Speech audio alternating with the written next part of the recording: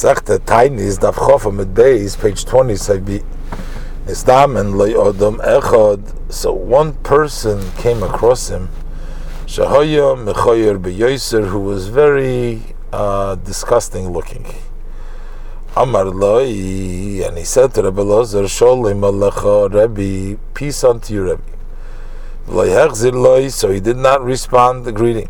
Amar Loi, but rather he didn't respond to him. He just told him, Reiko, you empty vessel, Kamur Mechuar Oisaish, how disgusting is that man, referring, how disgusting are you? Shema Kol B'nei Ircha Mechaorim Kamaischa, are perhaps all the people of your city as disgusting looking as you? Or Amar Loi, so he says, I'm not sure, I don't know if my city people are also disgusting. Go but and say to the craftsman who has made me, which is Hashem, how disgusting is this vessel that you made? Because when you're saying that I'm disgusting, then you are basically placing doubts in his creator. Once Rabbi Elazar realized that he had sinned, he came down from the donkey and he spread himself out before him, and he said to him, I have spoken to you more than proper. I ask you to forgive me. Amar Loi, so he said to him, I will not forgive you until you go to the craftsman who made me, and go and tell him, how disgusting is this vessel that you made. So Rabbi Elazar was walking behind that man to ask forgiveness, till he came to the man's city. So the people of the city went out towards him. They would say to him, Shalom Alecha Rebbe, Rebbe, Moiri, greeting to you, Rebbe, my teacher, my teacher. Amar Lahem, so that person says, Lemiyatem Koirim Rebbe, who are you calling teacher, teacher? Amru to the person who is walking behind you. Amar Lahem, so he said to them, Imzer Rebbe, if this is a Rebbe, Al Yirbu Kamaisa Yisrael, let there not be too many like him amongst the Jews. Amar Loi, so he said to him, why are you saying so? For what? Amar Lahem Kava Kachosali, he says, so and so he did to me. Amru Loi, he said to him, he still forgive him. Sh'adam Gadol B'Torah, for he's a great man in Torah. Amar Lahem B'Shvilchem Hareini Mechaloi, because you asking, I forgive him. B'Vachelei Heirogil Lasis Kain, though he should not be accustomed to do so, which means he should not have his mind arrogant, and that's why he's going to go ahead and relate degrading things about people. Miyad nichnas Rabbi Elazar ben Rabbi Shimon. So Rabbi Elazar ben Shimon, he answered the Beis Medrash v'Darash, expounded, a person should always be soft like a stick. Kosher, but he should not be hard and arrogant. Like a cedar.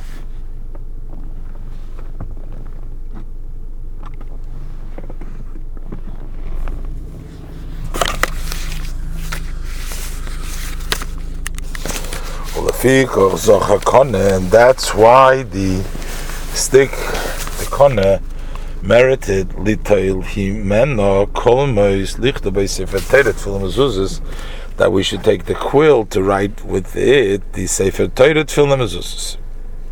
That is the hint that one who is soft like a kone will merit Torah. Further, we learned in the Mishnah that if a city has a plague or if walls are falling down, that city will fast and blow the true. So we learned in Abraise, this falling down that we say that we would blow, that we're talking about, those walls were beriyas, they were healthy and not weak ones. She'einon ru'uyus lipoil, they weren't fit to be falling down. But v'loi haruyus lipois, but not those who are fit to fall down, and they fell down because of a strong wind that blowed on them.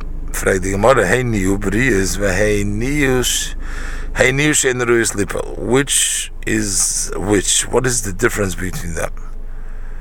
The Gemara says Leitzricha. The Braise doesn't have to say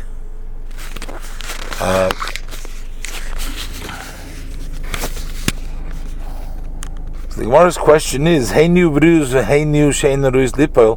what's the difference? And the same thing is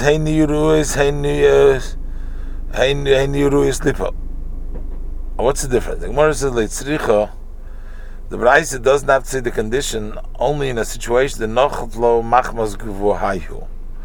They fell because of their height, or they're standing on the river edge, so that the water of the river they sort of grind down the foundation, and that's why they are fit to fall down, even though that they are strong, because also by them you don't blow. The same thing is possible that you have a weak wall which is not destined to fall. Kahiyah Shisa, like the wall Ru'ah, there was a weak wall, the Havi ben Nardor.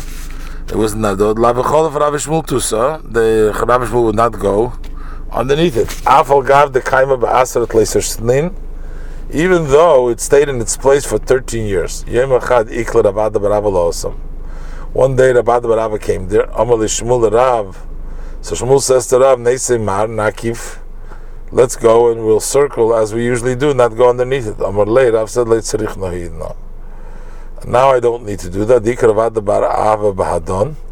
The Rabad Bahadon is with us, the Nafesh Chuse, he has a great merit, and that's going to protect us. The wall's not going to fall. I'm not afraid.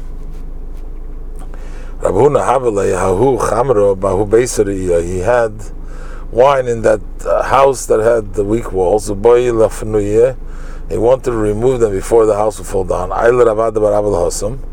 So in the meantime, he brought Rabad Barav so that in his chus it's not going to fall down. So he was extended him in learning at the Panya until it was till he can remove all the wine. Paul said, Nofik Rabad Barav went out, Nofal based the house fell down. Rabad Barav sensed and found out, he felt that was his intention, was just not to talk to Torah, but to have him in the house there so it doesn't fall down. Ikvat, he was upset with him because Savar Law, because he holds Keodam Rabbiana, like this Rabbiana said, a person should not stay in a place of danger and say, well, a miracle is going to happen to me. Because maybe a menace will not happen to him because of his sins. And even if they would make from a nes, they're going to diminish and take away from his merits by the nes.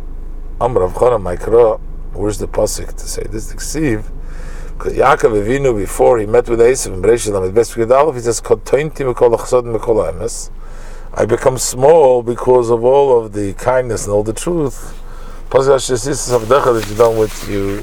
So he was worried that perhaps, so Yaakov was afraid that his merits have been diminished because of all the kindness that Hashem did with him, and now this sin is going to cause him that he may be given over in the hands of Esav, although Hashem has already promised him that he's going to protect him. What were the actions of Rabbi Barava that he had such a merit and such protection? And the Gemara says, as this that we learned, Sholu Talmidov, Rabbi Barava, the students asked Rabbi Barava, what did you do to merit long life? So he said to them, I have never been particular within my house, and I haven't stepped in front of one who is greater than me. When I went on the side of somebody who was greater than me, I never even went ahead of him in one step. And I did not think words of Torah in those streets that are dirtied, which you can't really think Torah over there or speak Torah there. And I never went 4 cubits without studying Torah and without tefillin. That's why he actually didn't go in those streets that have matinofanim, even though one is allowed to go there, but he had his tefillin on and he always studied Torah. So, and I never slept in the Beis Medrash, not a permanent sleep which is prohibited, even not a permissible temporary sleep. And I did not rejoice if my friend stumbled.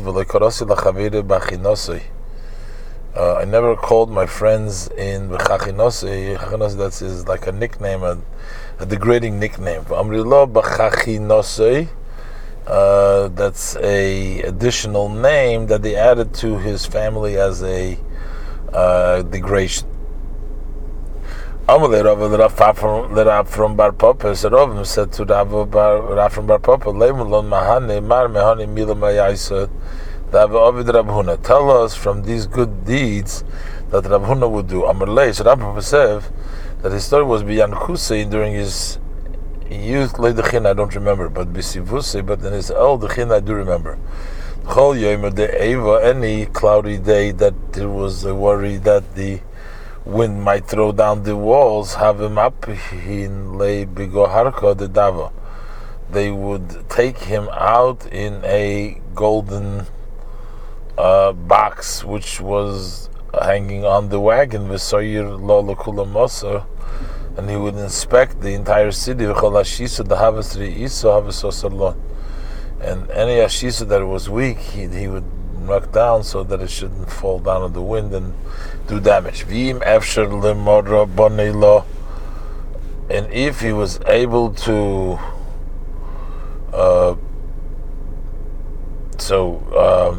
to the master, so he would rebuild it by himself. But if he didn't have the possibility to build it, so he would actually build it for them from his own money. Every Friday towards the evening, he would send his agent to the market.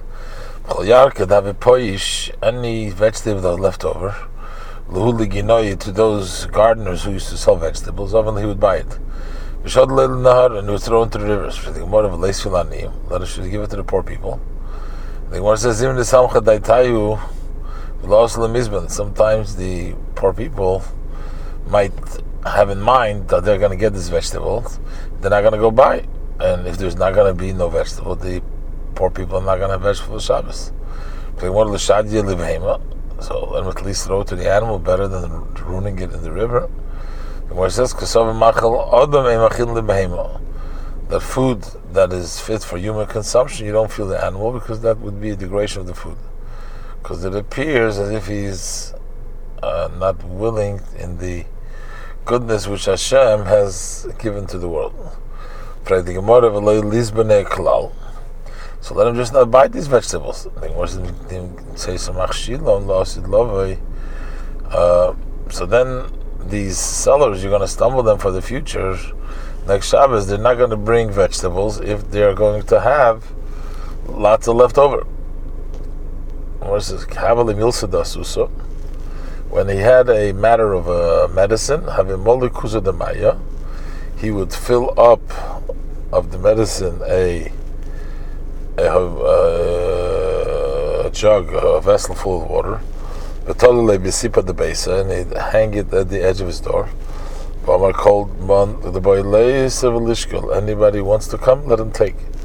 Because the Amri, others say a different way the story, Milsa de Shifsa have a gomer. He would learn, he was an expert in the conduct of the demons, whose name is Shifsa, and they damage people that eat without washing their hands. And he would hang a jug full of water at the height of to wash. Anybody who needs should come and take to wash his hands, so he shouldn't get in danger. The Gemara says, when he would eat bread, have a pasuk levavi. He would open the door. Anybody who needs should come in and eat. Rava says, all of them I can fulfill myself. Levar maho, besides this act to invite all the people to my meal, that I cannot do.